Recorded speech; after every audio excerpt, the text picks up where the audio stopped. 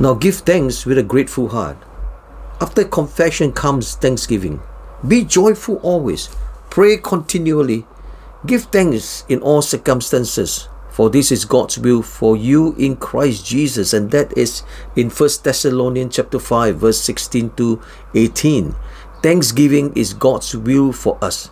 Now once you have confessed, you can give thanks abundantly because your heart is free. God not only gives you freedom, but He also gives you something to be thankful for. He just forgave you. Your gratitude should last for hours.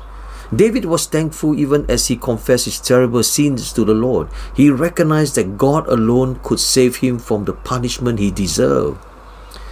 Save me from blood guilt, O God, the God who saves me, and my tongue will sing of your righteousness. O Lord, open my lips, and my mouth will declare your praise. That's in Psalm 51 verse 14 to 15. Therefore, confession, forgiveness, praise, these are all joined together in one thankful prayer to God, the Savior.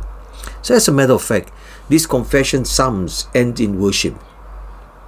The sacrifices of God are a broken spirit, a broken and contrite heart, O God, you will not despise. Then there will be righteous sacrifices, whole burnt offering to delight you. Then bulls will be offered on your altar.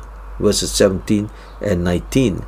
Offering sacrifices and burnt offerings was an Old Testament method of worship. If you have confessed before God, your heart is right, and you can offer sacrifices of praise to Him.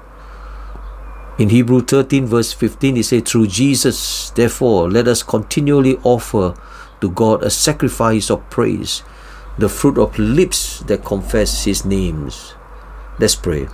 Father, I thank you for freedom from sin. I thank you for a heart that is cleansed to serve you. I thank you with a grateful heart, and I thank you for receiving my praise. In Jesus' name, amen.